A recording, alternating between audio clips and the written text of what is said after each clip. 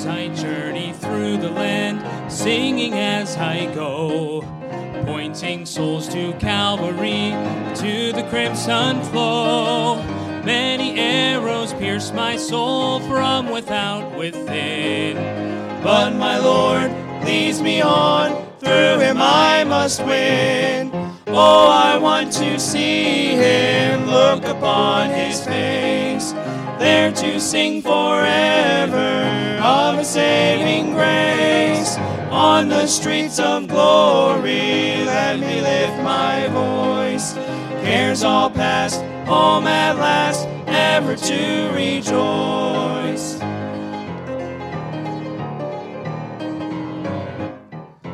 When before me billows rise from the mighty deep, then my Lord directs my bark, he to safely keep. And he leads me gently on through this world below. He's a real friend to me, oh, I love him so. Oh, I want to see him, look upon his face, there to sing forever of his saving grace. On the streets of glory, let me lift my voice. Cares all past, home at last, ever to rejoice.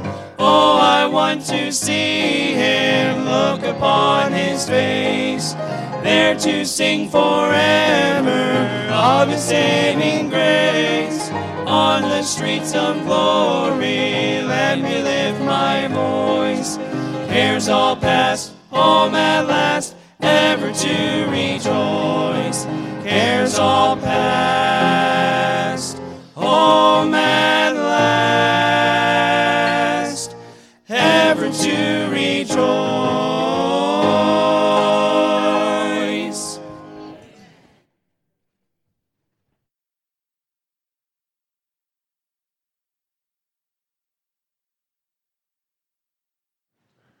All righty.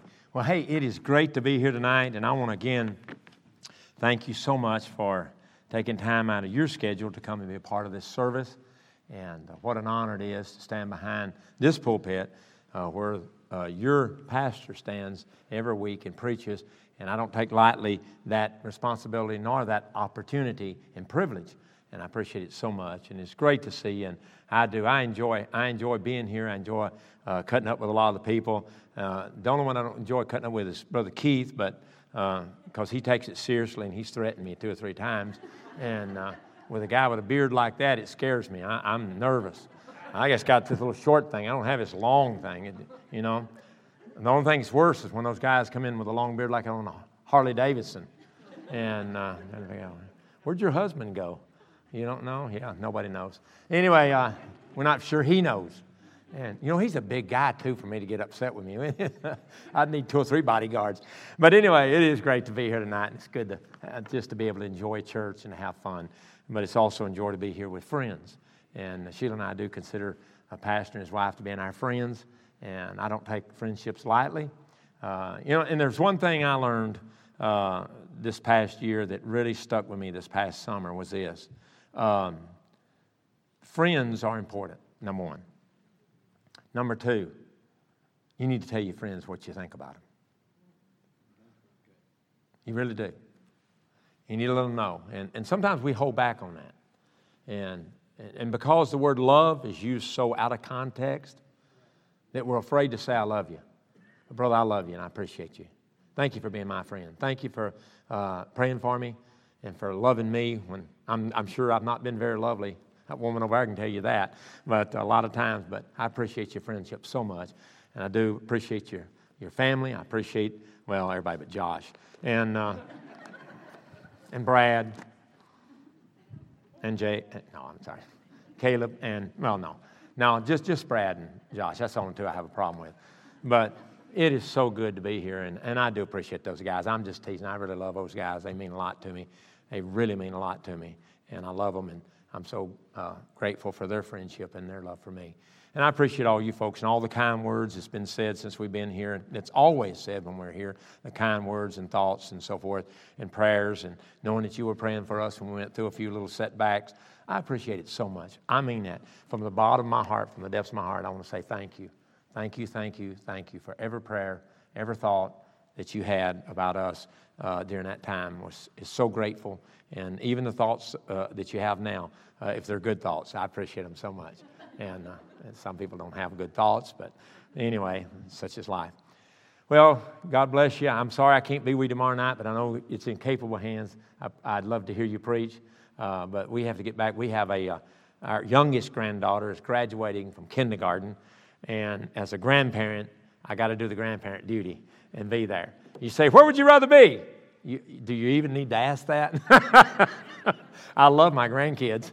But I don't like kindergarten graduations. I just soon to take a whooping. Anyway, I just soon to watch paint dry. But I am a granddaddy, and I do have to do what. But don't tell her I said that. She would not be happy with me.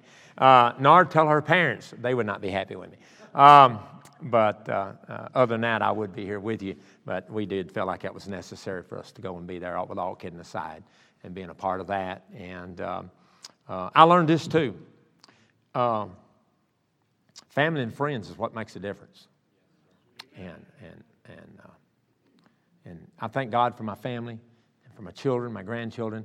Before I went in to have surgery, if I can just be a little bit transparent with you, we were supposed to. Well, I asked them all if I could meet with them supposed to go in on a Wednesday morning for they prep you. And some of you have had open heart surgery, know what I'm talking about. They prep you all day. Embarrass you to death, but they prep you all day and get you ready for the next morning early. And so we had to go in. Sheila and I were supposed to go in on Wednesday morning. So I asked all the family. My daughter from North Carolina flew in. She and her children, or drove in. She and her children, they drove in. And all my family was there. We had some friends of ours. One friend flew in from California that's real close to us. And she flew in from California. And so Sheila's one of her sisters drove up from Alabama. And we're all there together. And we're fixing to get ready. And I had some things I wanted to say to them. I know it was a high percentage that I was going to live, but somebody is in that percentage that don't make it. You understand what I'm saying? And I'm not being, it happens. Some don't make it. And so I understood that. I wasn't afraid of that, but I understood it. And so some things I wanted to say to them in reference to their mom, in reference to them personally.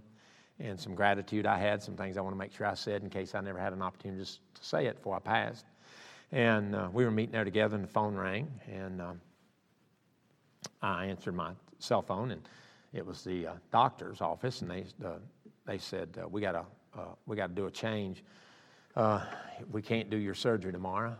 We can't do your surgery Thursday, so you don't need to come in tomorrow. The doctor's doing a all-night emergency open heart surgery, and it'll be all night long, and he will not be able to do any surgeries Wednesday. Therefore, all the Wednesday people that came in Tuesday for Wednesday are moved back to Thursday, and he was going to move you back to Friday, but he said, let's move him back to Monday. My first thought was, that's crazy. I can't believe I'm getting moved back for the surgery like this, and everybody's come in. But so we just had supper together and spent time together. And then I said, okay, can you all, at least the ones that can, come back Saturday night? And they did. But the good part of that was they all came back, and I did say some things to them that I wanted them to know, because you never know. And I remember a preacher saying, or a gentleman saying that, or a lady saying that her and her husband always said goodbye to each other and gave a kiss and said, I love you, before either one of them departed to go to work or anything like that. And one morning they didn't do it, and she ran outside, I think, and he got out of the car, and they kissed, and he got back and said, I love you, and left. And he got in the car, and that was the last time she ever talked to him. He passed away that day, he was killed. And you never know what's going to happen. That was a young couple. That was an old codger like me. No amens on that, all right? But it wasn't an old codger, it was young. And so we never know. And so I said, I want to make sure my family understands where I stand and what I want them to know and so forth. And so Saturday night, then I sat down with them and I said, look, here's some things I want to say to you. And I had everybody's attention, and I said some things to them and told them how I felt about some things and told them what I was proud of them in some areas and that I thanked them for making me a grandpa, and one of the most happy things in the world is to be a granddaddy. And I thanked them for making me a granddaddy and what that meant to me. Told each one of them personally I loved them, and if I didn't make it, here's what I want you to do for your mom, and especially you boys, you 3 boys, I want you to take care of your mom, and gave them some instructions and stuff. And then here was the neat part. Back in those days, they were not letting anybody go in. Finally, they opened up in May, and when I had a heart cath done to determine if I needed surgery, they let Sheila go in with me, and she went in with me, and so forth. But that was all they was going to let go in is her, and so I prayed, and I even had Dr. Tom Williams and I prayed together, Brother Frost and I prayed together, our pastor, and we said, Dear God, I just want my family to be able to see me before I do surgery and after. I know that sounds crazy. It's not necessary, but it sure would be nice. And so I prayed much about it. We all prayed together. It wasn't a need. I can't say it was a need, but it was a desire. And we get to the hospital on Sunday for the Monday surgery, and they do what they're going through it late in the afternoon. On Sunday afternoon, he gets back up, the nurse does, the male nurse, and he says, I need to finish stuff. And he gets back on the computer, and he's doing stuff. And he said, now, I got to ask you, do you want the chaplain to come in? And Sheila said, can my chaplain come in? He said, who's your chaplain? She said, my pastor. And he said, actually, he can. Tomorrow morning, they'll open it up so that more people, your family can come in. Only one at a time, but your family can come in. Is God good or what? He said, it didn't mean much to me. It meant a lot to me. And our God even cares about the small things. I mean the little things that don't even seemingly have that much significance to them. We have a great God. We sang in a minute ago, what a mighty God we serve. Now this, what I just told you, had nothing to do with the service other than this. We got a great God. And because of that, we're to serve Him. We're to live for Him. In the book of 2 Corinthians chapter number 4, if you'd turn there and stand with me if you are physically able, I'm going to read just a few verses, but I'm going to talk about the whole chapter. 2 Corinthians chapter 4. If you have a Thompson Chain Reference Bible, that's page number 1225. If you have another Bible, I don't have a clue where it's at. Brad, it is in the New Testament. Thought I'd tell you that. All right. Chapter 4, verse 1. Therefore, seeing we have this ministry, as we have received mercy. Notice the next 3 words. What are they? Say it with me.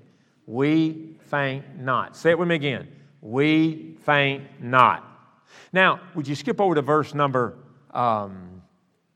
let's go to verse number 16. For which cause we faint not, but though our outward man perish, yet the inward man is renewed day by day. Would you read with me verse 16? Begin. For which cause we faint not, but though our outward man perisheth, yet the inward man is renewed day by day. Notice that phrase, we faint not. Twice in this passage he uses the term, we faint not. Over in the book of Galatians chapter 6 verse 9, the Bible says, you don't need to turn there, the Bible says, and let us not be weary in well-doing. For in due season we shall reap if we faint not. We faint not. Let me tell you what has happened in the last year or so. We've gone through a pandemic. Brother Moon, we knew that. We were part of it. I get it. But something else has happened. You've had a lot of people who, I was listening to Pastor Frost mention this in the pulpit about a week ago yesterday, Sunday. He said, I've called a lot of my friends that are in the ministry. And he said and he asked several questions. There's 3 things that come up with all of them. Every one of them. And I've asked several pastors since, and all the pastors I asked since, and I've asked about 5 pastors since, 4 or 5 pastors since, said the same thing. Number 1, during the pandemic, our offerings did well. We didn't go down. We thought we would bottom out, but somehow God's people gave. God's people gave online. The ones that were able to come in gave, but our offerings has stayed up. and we've not gone in the hole, which is wonderful. Amen? I said, which is wonderful. Amen? Amen. It is wonderful. If you're one of the guys on the staff, it's real wonderful, right? I mean, it's real wonderful. Number two, we've had new people that's visited during the pandemic. People either watched us online and liked what they saw or was interested, or their interest is perked a little bit or whatever. And we've had actually people come and join the church or be a part of our church and visit that's come back several times during the pandemic. We've had visitors. Every one of them said that. Number three, here's the one you don't want to hear. We've had a lot of people who used to serve who are very, very slow at getting back involved. Yeah. They're very happy with coming to church, but not getting involved. They're very happy, even some staying home and watching online. And that's okay. But we're really struggling with people working in nurseries, people working on bus routes. Now, y'all haven't started yours back yet. People serving, teaching classes. We've had a problem with people getting back involved because they became content with exactly where they're at while they were in the pandemic mode. And they've not come back and really put themselves back in the ministry where they was at. But I think there's more to it than that. I think a lot of it is because some people, under the pressure and under all the problems and everything else, have fainted. They've begun to faint just a little bit. And it's just like, I just can't do this no more. And I want to challenge you tonight as I'm going to pray in just a moment and get into the message. I want to challenge you tonight to be careful about your involvement in your service. We still need you to serve. The responsibility of the pastor is to feed the people. The responsibility of the pastor is to preach to the people and to help them so they in turn can what? Do the work of the ministry. And we need everybody involved in the work of the ministry. We can't do it by ourselves. Staff can't do it by themselves. Deacons can't do it by themselves. We need every person to get involved in some way serving in the ministry that God has given you and in the church where God has planted you, where God wants you to grow and to serve. And we need you involved. Let's pray. Father, I pray you'd bless now tonight in a special way. Holy Spirit of God, fall fresh on us. Would you please, Father, go up and down these aisles and pews and rows. And Father, touch our hearts. Speak to my heart, Father. Show me where I need to improve. And help us tonight when we leave, not to be the way we were when we came, but more like you and more devoted and more excited about serving you in Christ's name. Amen. Thank you. You may be seated. Did you ever get to the point where you felt like you was going to faint? Man, I've had a few places. I'll never forget one of the first times I felt like I was going to faint.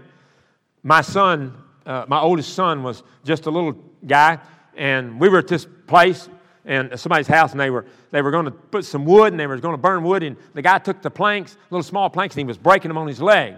And my son's standing beside me watching him, and he goes and he hits his leg like that, and it flew out of his hand and hit him right in the head. Shoop, just laid it open.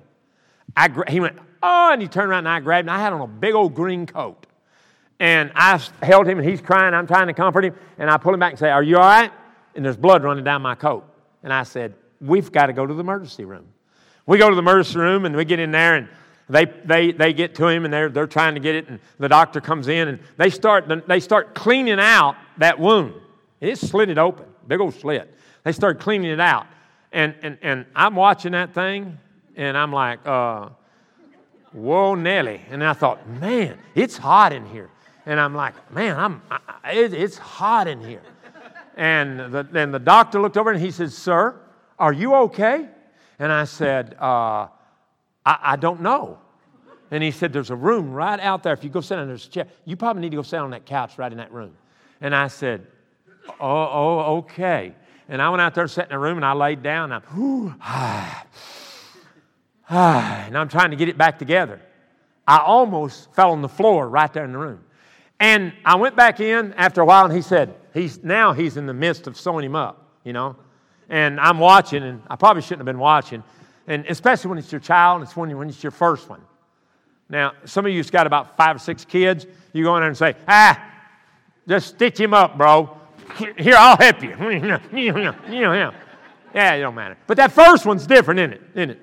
Different. You're like, I hope, no, don't.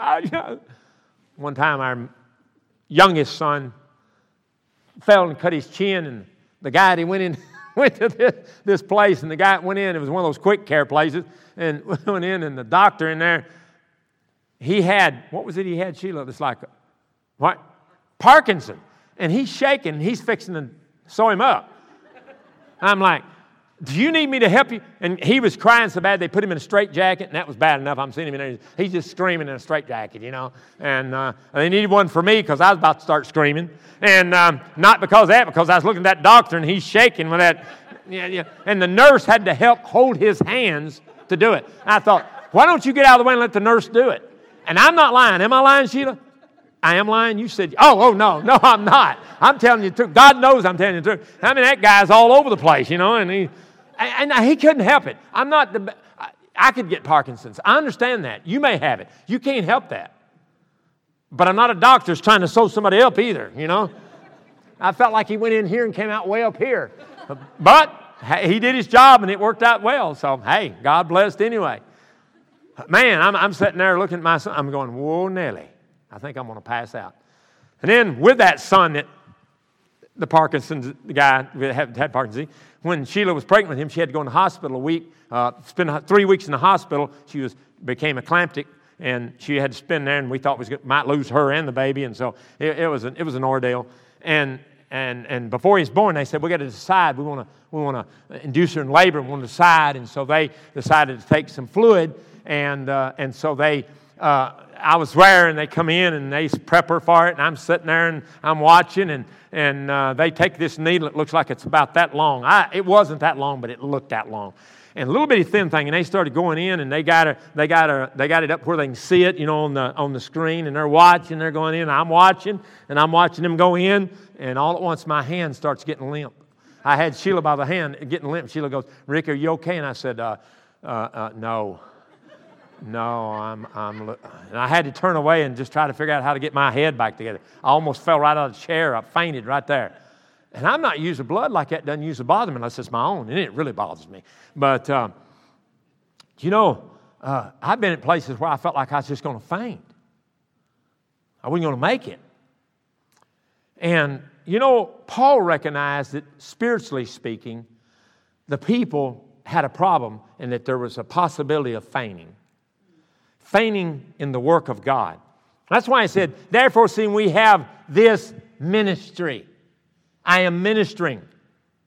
As we have received mercy, what? We. And he wasn't talking about himself. He was talking about all of them. He said, we faint not. And then he says in verse 16, he says, for which cause we faint not. He didn't say, I faint not. He said, we faint not. And then, of course, Paul also wrote the book of Galatians when he said, for in due season we shall reap if we faint not. So he knew there was a possibility of fainting in the work that God had called him to do. I look at this passage and I say, well, what in the world would make someone faint? Look with me, if you would, for a minute. Verse 2. But have renounced the hidden things of dishonesty, not walking in craftiness, not handling the word of God deceitfully, but by manifestation of the truth, commending ourselves to every man conscious in the sight of God. You know what he said? I'm going to tell you the first thing that'll cause you to faint. That's sin. You get into sin and you'll faint in God's word. You'll get woozy and say, I just don't think I can do this anymore. It's time for me to move on. You know who our best bus captain is at Shawnee Baptist Church? Reuben Gibson. He's 75 years old. Let me say it again. He's 75 years old. He's the best bus captain we have. He's had cancer. He's lost his wife. But you know what he's out there on Saturday?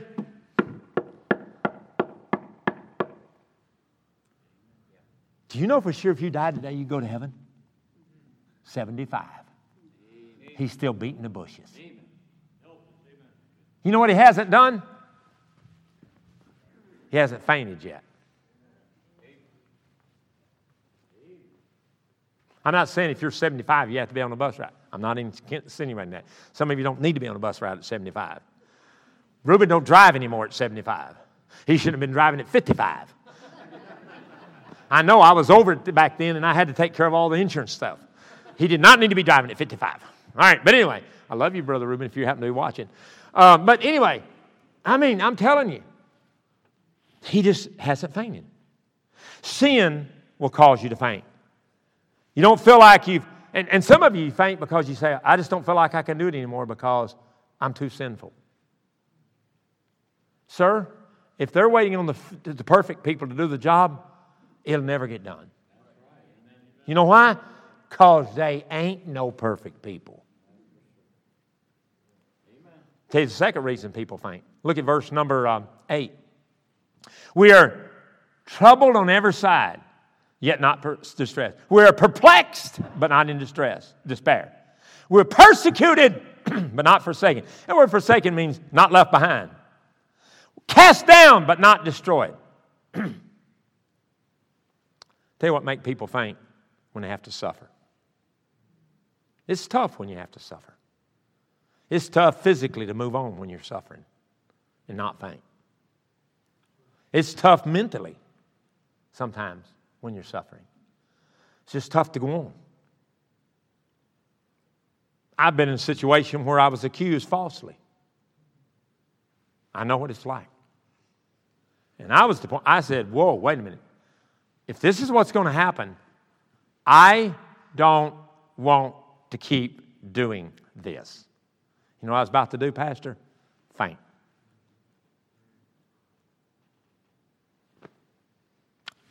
I didn't do anything wrong and I'm getting accused.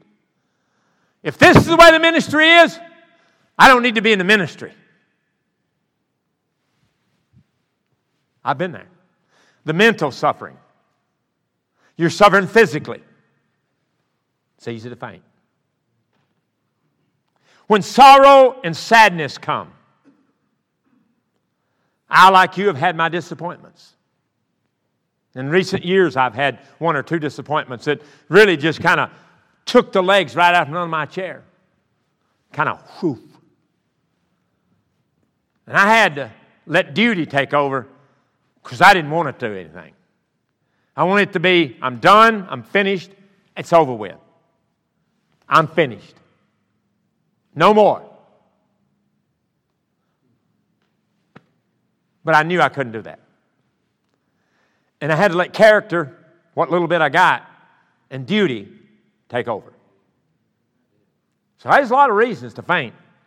So we need to understand the reality of fainting in our ministry God's given us. He said, therefore, seeing we have this ministry, as we have received mercy, we faint not. What causes us to faint in the ministry? Let me give you a few thoughts. Look at look at verse number 3. But if our gospel be hid, it's hid to them that are lost, and whom the God of this world hath blinded the minds of them which believe not, lest the light of the glorious gospel of Christ, who is the image of God, should shine unto them. For we preach not ourselves, but Christ Jesus the Lord, and ourselves your servants for Jesus' sake. What a great verse that is. Let me tell you why. We lose sight of the victory that's in the precious gospel. We do. Sometimes we lose sight of how powerful and how blessed and how precious the gospel is. We do. We lose sight of it. You know, we get a little faint and we lose sight of how valuable the gospel is. He said, I've given you the ministry. One of the things in that ministry is sharing the gospel, the good news, the death, burial, and resurrection of Christ. And he said, that's the good news. And he said, if you're not, and we lose sight of that sometimes. We lose sight of how valuable it is and how important it is and how that's the most important thing that Jesus said was to go ye therefore and teach all nations. Last thing he said was get people saved. Go ye out here. I noticed out here on the wall, Samaria and Judea. Amen. Anyway, hey, I needed help. Somebody help me. Help me, Jesus. All right, anyway. But we lose sight, if I can get it back now, of the precious gospel. You know the gospel is powerful and it's good. And we lose sight of it sometimes. We'll say, somebody else says to me, boy, that's the gospel. No, that's not the gospel. I'm from South. Now, down South, they'd use that term. Oh, yeah, brother, that's the gospel. Had nothing to do with the gospel. It's just you said the truth. When you say it's the truth, well, the gospel is true, but you can't compare the two. The gospel is the death, burial, resurrection of Jesus Christ. And the word gospel means good news. What's the good news? Death, burial, resurrection of Jesus Christ. According to 1 Corinthians 15, verses 1 through 4. It's that gospel. Sometimes we lose sight of that precious gospel. Sometimes we lose sight of the victory in that gospel. Sometimes we lose sight, verse 7, of the victory in God's power. I'm telling you, but we have the treasure in this earthen vessel, that the excellency of the power may be of God and not of us. I'm telling you, it's not of us, it's of God. And I'm telling you, sometimes we lose fact that God's power is available, that God is available with His power to help us. And we're in the ministry trying to serve, and we kind of get faint and say, I don't think I can make it anymore. And God says, hold on, buddy, I'm with you. I want to help you. I've given you the power. I've got the power. Anyway, all right. Man, the power of God's available. The Holy Spirit of God lives inside of you. And His power is waiting to be unleashed. Say, I just don't have any power. Don't blame me. That's your fault. And don't blame God. It's your fault. Maybe it's a sin that you haven't confessed yet that's causing you not to have His power. God wants everybody in this room to have the power of God on their life. We'll say it again. God wants everybody in this room to have the power of God in his life. And we lose sight of the victory in God's power. But we have this treasure in earthen vessels, that the excellency of the power may be of God and not of us. We don't lose sight of the fact, the victory in the precious gospel and the victory in God's power. We lose sight of the victory over the problems. It's a problem. We get hung up on the problem, not the victory. May I read to you? We are troubled on every side, yet not distressed. This is Paul talking. The guy who was stoned. And not the stoning some of you are thinking about either. Yeah, man. Woo. It is wonderful. That's the different stoning, all right? I'm not talking about that stoning. I'm talking about the rocks.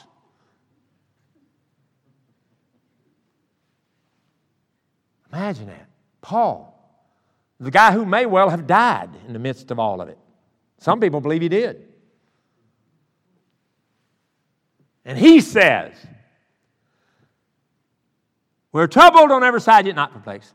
Not distressed. We're perplexed, but not in despair. Persecuted, but not forsaken.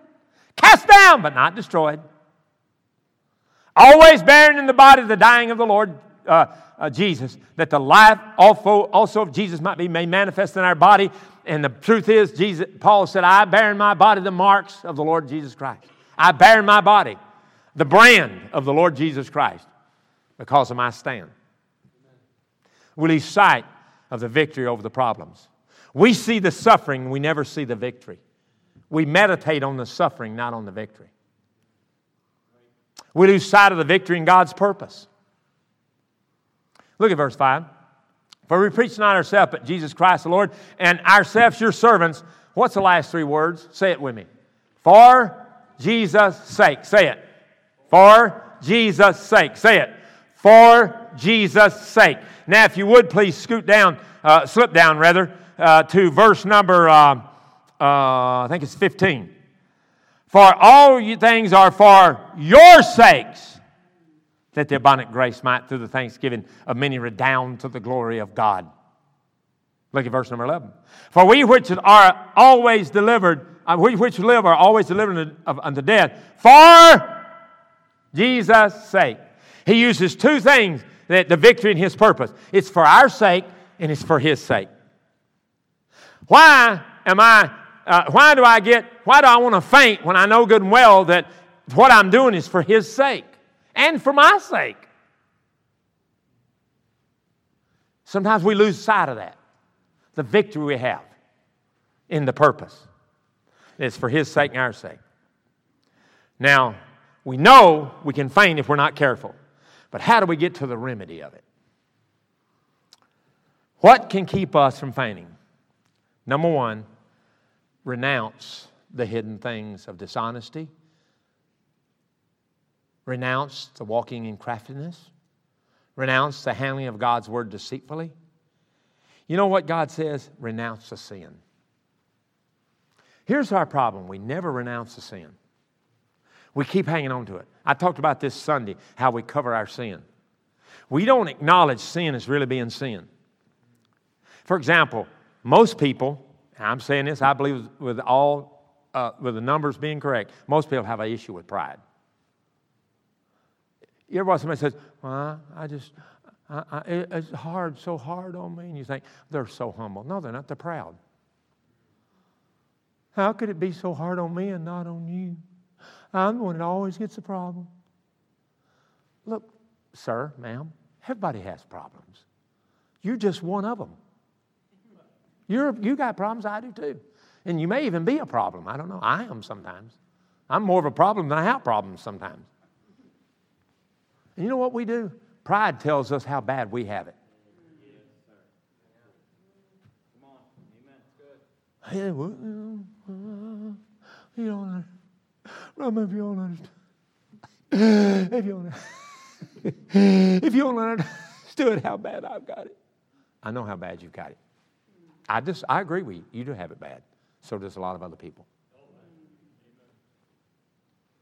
I was talking to one of our gentlemen called me this morning. It's just a few minutes after 7. He's in my Sunday school class. He said, Brother Moon, I couldn't get a hold of Pastor. I need to talk to you. Have you got a few minutes? Or he texted me and I said, yes. And I called him. Just a few minutes. I talked to him for about 50 minutes on the phone this morning, trying to help him. He said, you wouldn't believe. He said, I've got back in town. The last 2 nights, my dreams I've had nightmares, and they're horrible. They're horrendous nightmares. It's just, I can't even explain it. It's so bad. I can't sleep. Horrible nightmares when I go to sleep. I got to have victory. I can't go on like this. I cannot continue to go on. Not 2 more nights like I've had the last 2 nights. What do I do?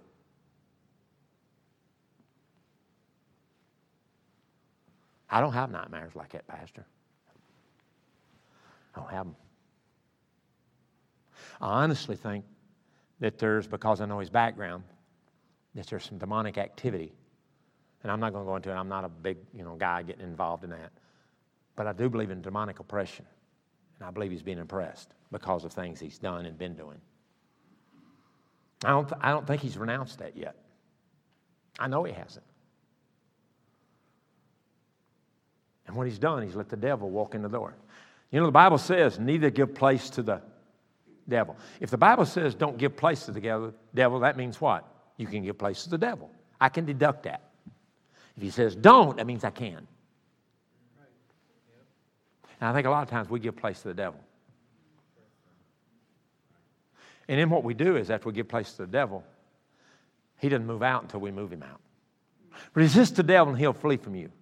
Okay, why did he tell us to resist him? Because he's going to give us a hard time. I told him, I said, when I had surgery and I went home and couldn't sleep at night, I said, the devil began to give me a hard time. And he did. I kid you not. The devil gave me a hard time. And I began to think about death. Nearly every night I'd think about death. I thought about when my dad died. He was 62. And I said, now hardly anybody ever mentions him being dead. Unless I say something. It's never brought up. He's just gone and forgotten. And then I began to think about all the funerals I do. By the way, I'm doing one Friday. But all the funerals, not my own, I hope, but I'm doing one. Of course, I wouldn't do my own anyway. But anyway, I thought about those funerals and I thought, there they are, they're gone. They're done. It's permanent. I know that. But it's permanent. And Ricky, you're getting to the age where it's going to be you. And it could be any day and it could be you. What about you? How long will your kids, even grandkids, remember you? Man, all this stuff, my mind's working overtime, and it's like all over the place. I'm trying to get it under control. then I said, Father, this is the devil giving me a hard time. Please. Oh, Father, please. I resist you, Satan, by the blood of Jesus Christ. I command you to leave me alone. Father, I need you right now. You said that I can come to the throne of grace and find mercy in a time of need. And right now I have a time of need. I need help. I didn't say it out loud like that. But in my heart, I was saying it out loud like that. One night I was laying there, and again, Satan attacks. And I said, no way. Here you are. Look at you. You keep having setbacks. And then I said, Lord, you said that David encouraged himself in you. Right now, I just want to encourage myself in you. However that works, I want it to work. I want to encourage myself in you, Father. Forgive me for even having these thoughts and help me tonight. Satan was wanting me to faint in the ministry, in the work. And this came into my mind. Look how good God's been to you. And I thought, you know what? Here's an old reprobate named Ricky Moon who deserves nothing. But you give me so many privileges. And I began to think about, while I was with the tour group, how many places and in just preaching revivals and other stuff, how many states I've had the privilege to preach in. Now, I'm not an evangelist. You say, yeah, we know that. We can tell. Well, you're right, I'm not. Okay, I'm not an evangelist. I don't travel around the country and preach. I do get the privilege of doing it, and unbelievable. It's unbelievable. Pastor even gives me the opportunity to be gone as much as one Sunday a month. And I'm the associate pastor. Do you let I won't even ask. All right, I know the answer already. And you know what? Nobody else on our staff gets to do that. Nobody else. They get so many Sundays gone. I can be gone once a month. That's not counting vacation. Now, I don't take advantage of it. Ask Sheila. I do on vacation. I try not to miss Sunday on vacation, if I can help it. Look at all these advantages I get that nobody else gets. And I started naming the states, and I went from Kentucky and Indiana, Illinois, Wisconsin, Missouri. And I started going down. I said, in Tennessee, Alabama, Mississippi, Georgia, Florida, North Carolina. I'm trying to think of all the states up through there. All right. And West Virginia, Pennsylvania, Ohio, Maryland. I started naming all these states, and I'm like, man, I can't believe I got to preach in all those places. God, you have truly been good to me. And I just praised Him for a while. And then I got thinking, I've got to preach a lot in a lot of those places. For example, I know one of the places I've got to preach a lot because we was here a lot on tour in Ohio, was in Ohio. And I started naming the churches or the Christian schools that I got to preach in, and I came up with 30 of them in my mind without writing anything down. 30 in this state alone, right here in this state, 30, around 30 or so. And I'm not even sure I got them all because I didn't write them down. And then I got to think about Indiana and all the places I got to preach in Indiana. And Kentucky and all the places I got to preach there. And then I was so excited. And now, the clock's going around. It's already morning, and I'm still thinking about all these and praising God about how good He is. I'm saying, listen, folks, if we're not careful, the devil will attack us, and we'll forget how good God's been to us, and we don't renounce that sin, we're in trouble. But we also ought to remember some things. Remember. Number one, look at this. Remember the mercy of God. Therefore, seeing we have this ministry, we have received mercy. You realize you've received mercy? You know what mercy is? You getting what you not getting what you deserve. You go to a courthouse and you say, God, if you're supposed to be judged for something, you say, Judge, I plead mercy. I want mercy. And God says, don't forget, I gave you mercy. Therefore, seeing we have this ministry, we have received mercy. And everybody in this room has received mercy. You know why? Because you're not going to hell if you're saved. And it's only because of the mercy of Almighty God. You deserve hell. I deserve hell. But praise God, He says not only renounce the sin of dishonesty, renounce the sin of walking in craftiness. That means unscrupulous, unprincipled, handling the Word of God deceitfully. He said, but remember the heavenly things, the wonderful things, the things I've done for you. Remember not only that, but look at verse number 13 where he says this, we having the same spirit of faith, according to it's written, I believed and therefore have I spoken. We also believed and therefore speak. And I go back up and says, for we preach not ourselves, but Jesus Christ the Lord, and ourselves your servants for Jesus' sake. He said, you have the gospel. You've been saved. My faith in Christ. Remember you got saved? Do you remember you got saved? Think about it. I'm saved. Saved, saved, saved. My sins are all forgiven. Christ is mine. I'm on my way to heaven. You know what we don't do? We don't remember our salvation very much, and we don't praise God for it very often. Sometimes we'll just stop and say, glory to God, I'm saved. Do you realize I'm saved? Do you realize I'm saved? I'm saved. I'm saved. I mean, come hell or high water, hell up's every dog in the country. I'm saved. You can't take it from me. Nobody can take it from me. When I got saved, I was in the hand of Jesus, and He's in the hand of God. And if the devil could get to the hand of God and get to the hand of Jesus, he'd be saved too. And so he can't get to me if he wanted to. I'm saved. As the old boy said, I'm saved. You know what we need to remember to keep us from fainting? We're saved. I'm going to heaven. I'm going to heaven. I'm going to heaven. I don't know about you, but I'm going to heaven. I hope you go with me. I'd love to take you along. The ride sure is good, but when we get there, it's going to be great. I've done quite a few funerals, and I'll say this often since I heard a pastor in New Albany say it. He's talking about a guy, and I've used it here as an illustration, but I just want to use it again because I want to, all right? You just have to listen. You'll have to hear it twice. This guy's up there, and he said, this former pastor, and he said, he called his name, and he said, you know, everybody says, well, he's looking down from heaven watching us. He said, he's not watching us. Would you look down and watch us when you could be with Jesus? At the foot of Jesus? Would you watch us when you could walk to see heaven and see Paul and Silas? And you could see all those David and see all of them that's gone before and see loved ones that's passed away, mamas and daddies and grandparents and uncles and aunts that's in heaven. Would you really, and friends, best friends that's up there in heaven, you really looking down at us while we're at your funeral? He could care less about his funeral, man. He's so excited about heaven he can't even stand himself. Woo! I'm in heaven. Woo! You need to remember the mercy of Almighty God. You're not going to hell. I said you're not going to hell. I said you're not going to hell. If that doesn't crank your motor, then you may need to get a new battery. It's exciting. Somebody said, well, I'm saved. Well, maybe you just got saved. I got saved. I'll never forget that night after I got saved. I went home that night and I told Mom, I said, I didn't even know the terminology. I was as dumb as a concrete block. You say you still are. I know it, but I'm having fun being dumb, all right?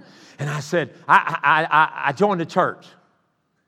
She said, did you mean that? And I said, I meant it, Mama. I really did. She hugged and said, I'm proud of you, and so forth. I went to my bedroom and knelt on my knees to get ready to go to bed. I'd never done that before like this. I knelt and I said, Jesus, I just want to thank you for saving me, and the floodgates of heaven flooded my soul. And I got thinking, I'm going to heaven. I can go to bed tonight. I can sleep. I never have to worry again about the middle of the night, dying in the middle of the night and going to hell, because that's what I would think about. I may die in the middle of the night and go to hell, and not only that, Jesus may come back. I mean, you see, I was all messed up on my doctrine but if I saw the the moon looked red or something, I thought, that may mean Jesus coming back. Oh, no, I'm not even saved. I'm going to go to hell and I'll never get saved.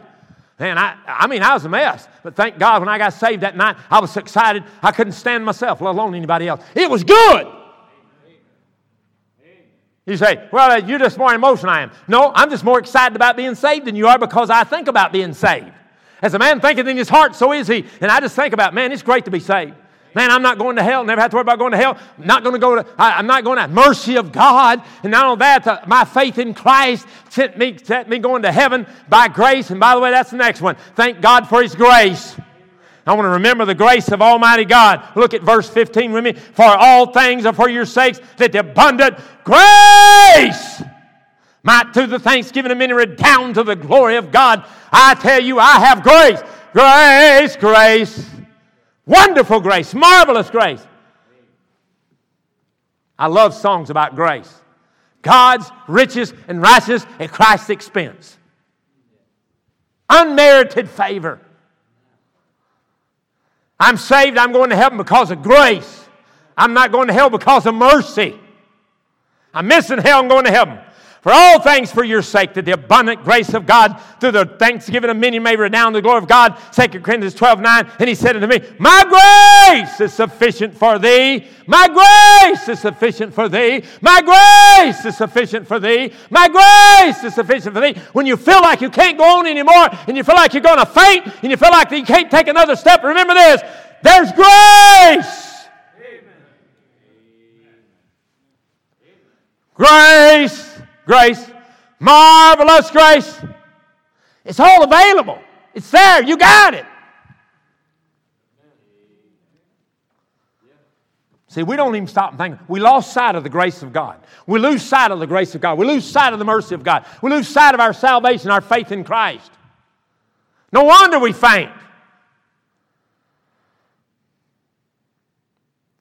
I like this one. Look at verse number 14. Knowing that he which raised up the Lord Jesus shall raise up us also by Jesus and shall present us with you. Resurrection. Not only the resurrection, but the resurrection of the Lord Jesus Christ. Can you imagine on that day when they went and the stone was rolled away and they went in and he said, He not here. He gone. He's gone. He done hauled off and resurrected. And because he resurrected, Brother Keith, guess what? I'm resurrecting. Because he resurrected, I'm resurrecting. The resurrection. We don't think about the resurrection. You feel like you can't go another step. Feel like you're at the end of your rope. You need to tie a knot and hang on. Listen, fella, let me tell you something. There's grace out there. There's mercy out there. There's salvation, faith in Christ out there. But I tell you something else too. There's a resurrection of Christ. And one day I'm going to be resurrected with Him. And let me say lastly, look at verse number 16. For which cause we faint not, but though our outward man perish, yet the inward man is renewed day by day. Isn't it wonderful? For our light afflictions, if I can say it right, which is but for a moment, worketh for us a far more exceeding and eternal weight of glory. While we look at the things that are seen, while we look not at the things which are seen, but the things which are not seen. For the things which are seen are temporal, but the things which are not seen are eternal. Eternal. Remember the eternal, not the temporal. Get your eyes off of the temporal and go to the eternal. With eternity's values in view, Lord. With eternity's values in view. May I do each day's work for Jesus with eternity's values in view. I don't know about you, but we're talking about eternity here. We're talking about it has been said, someone said, if you could take Stone Mountain in Georgia down there, and Stone Mountain, how many of you know what I'm talking about, Stone Mountain down there? How many of you don't even care that's a different story, right? Stone Mountain, big old rock about it. If a bird could fly from California all the way over from the coast of California, Pacific coast there, fly all the way over to Georgia and take in his little beak and peck off part of that Stone Mountain and fly all the way back and drop it in the Pacific Ocean. And then fly all the way back and take his little beak and peck a little bit more of that off and then go all the way back over to the Pacific Ocean and drop it in the Pacific Ocean. And then somehow fly all the way back to that Stone Mountain again and peck off a little bit more of that rock and take it in his beak and fly all the way up back over and drop it in the Pacific Ocean and then turn it and fly all the way back to that Stone Mountain, to that rock and peck off a little bit more and then go all the way back and drop it in the Pacific Ocean. By the time he got it down to where there was nothing left of the rock, eternity would just be beginning. Do you understand how long eternity is? It's not 30 minutes. Our problem is we look at everything based on a 60 or 70 or 80 year time frame. Anybody in here older than 80 that'll admit it? God bless you. You've lived that long with a son like that. That is your son, right? God bless you. Lord, help that woman. Anyway, no. You're over 80. We won't ask you how much over. Look. She looks at life like I look at it from my age. You look at it from 80. And boy, lots happened in 80 years. Wow, lots happened. But we're talking about 80 years. It's not even a drop in the bucket. It's not even a drop in the ocean. It's not even dropping all the oceans put together. It's not even dropping all the oceans and all the seas and all the lakes and all the rivers put together to what eternity is going to be. You understand eternity is a long time. And when I bowed my head and said yes to Jesus Christ as an 18-year-old young man and said, Jesus, save me and give me eternal life. And I got saved. I got saved that day. Do you know that from that day forward, I've been ready. I've been on my way to heaven, and there's nothing in the world going to stop it. And not only that, once I get there, it's going to last for all eternity. Years after years, years after years, decades after decades, centuries after centuries, and it'll just keep going and going and going, and millenniums after millenniums, and just going and going and going. And I'm going to be enjoying heaven, and I'll never have to worry about hell. I'll never have to worry about touching my foot in hell one moment. I never have to worry about touching my finger in heaven one moment. And I'm going there, and what am I doing? Fainting and quitting on God. I'll tell you why, because I'm not renouncing the sin. I'll tell you why. It's not just because I'm not renouncing. I'm not remembering how great I really have it. How good it really is. I haven't remembered the mercy of God. I haven't remembered the faith in Christ. I haven't remembered the mercy of God, the grace of God, the faith in God in Christ. I haven't remembered the resurrection of Christ in myself. And I haven't remembered that eternity is eternal and not temporal that I need to be thinking about.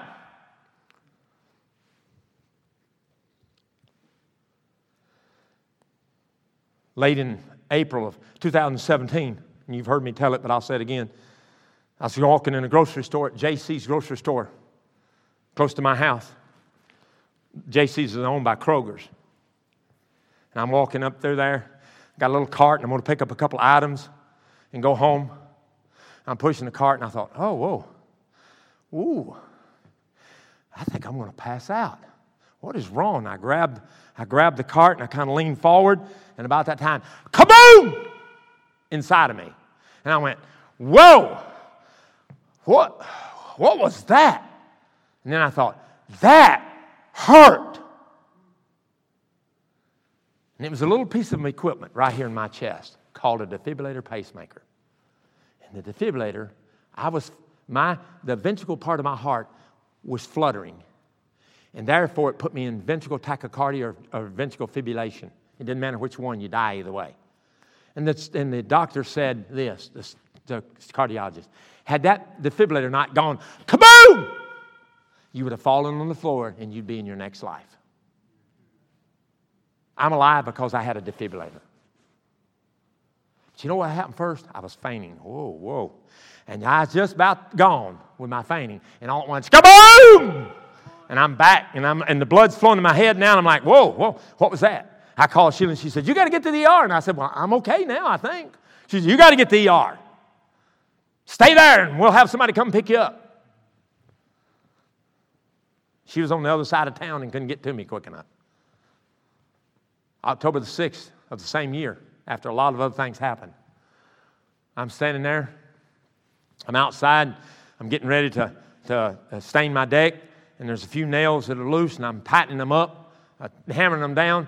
And I turned, and when I turned, I went, whoa, no, here it goes again. And I grabbed the door and hit my knees, and it went, kaboom! And I went, yo! And Sheila comes around and says, are you okay? And I said, oh, the defibrillator just shot me again. The defibrillator shocked me back. I was sitting a week ago yesterday, I was sitting in a staff meeting. Sitting there, and all at once I went, oh no, here it comes again. No, not in here in front of everybody. Oh no. I'm in trouble. Oh no. And it went, away.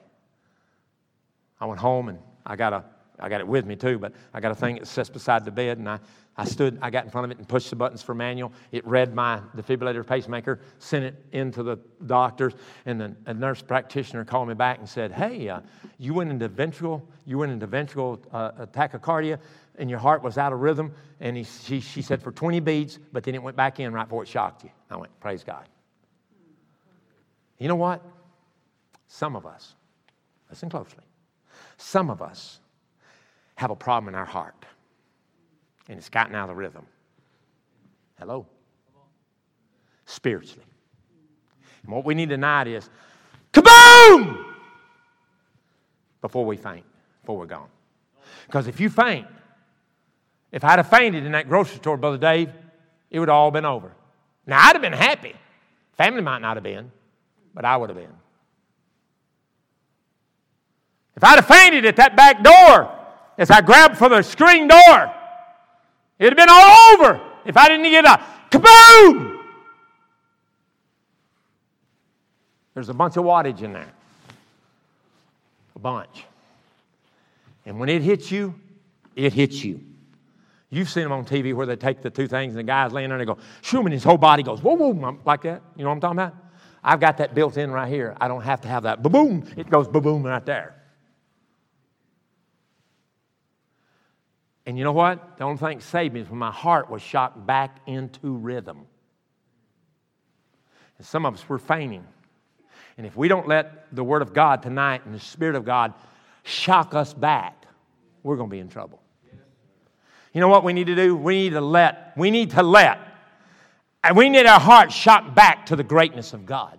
We need our heart shocked back to the goodness of God. We need our heart shocked back to the grace of God. We need our heart shocked back to the mercy of God. We need our heart shocked back to the faith in Christ. We need our heart shocked back to the resurrection, not only of Christ's act of resurrection of Christ, but of us also. We need to have our heart shocked back to the importance of eternity, with eternity's values in view, and not let the sin, hidden sin, be unrenounced, but renounce that sin and say, God, shock me back. Shock me back. Shock me back. Because I don't want to quit on God. I don't want to faint in the ministry you've given me to do. And Paul said, seeing we have this, therefore, seeing we have this ministry, as we ever see mercy, we faint not. And if we're not careful, we're going to let the devil cause us to faint. For which cause we faint not. For though our man perish, yet the inward man is renewed day by day. Boom! That's what we need in our heart tonight, spiritually. I got it physically, but we need it spiritually. Will you let God shock your heart back, or are you just going to sit there and keep doing what you've been doing? Quit on God, not renounce the sins, not do it, say, I'm tired, I can't do it anymore. Hey, get up and get with it. Let's get up and get with it. It's time to say, COVID is COVID. I got to live with it, but it's time for me to get back into work, get busy for God, and not faint in the ministry God gave me to do. Kaboom! Our heads are bowed and our eyes are closed.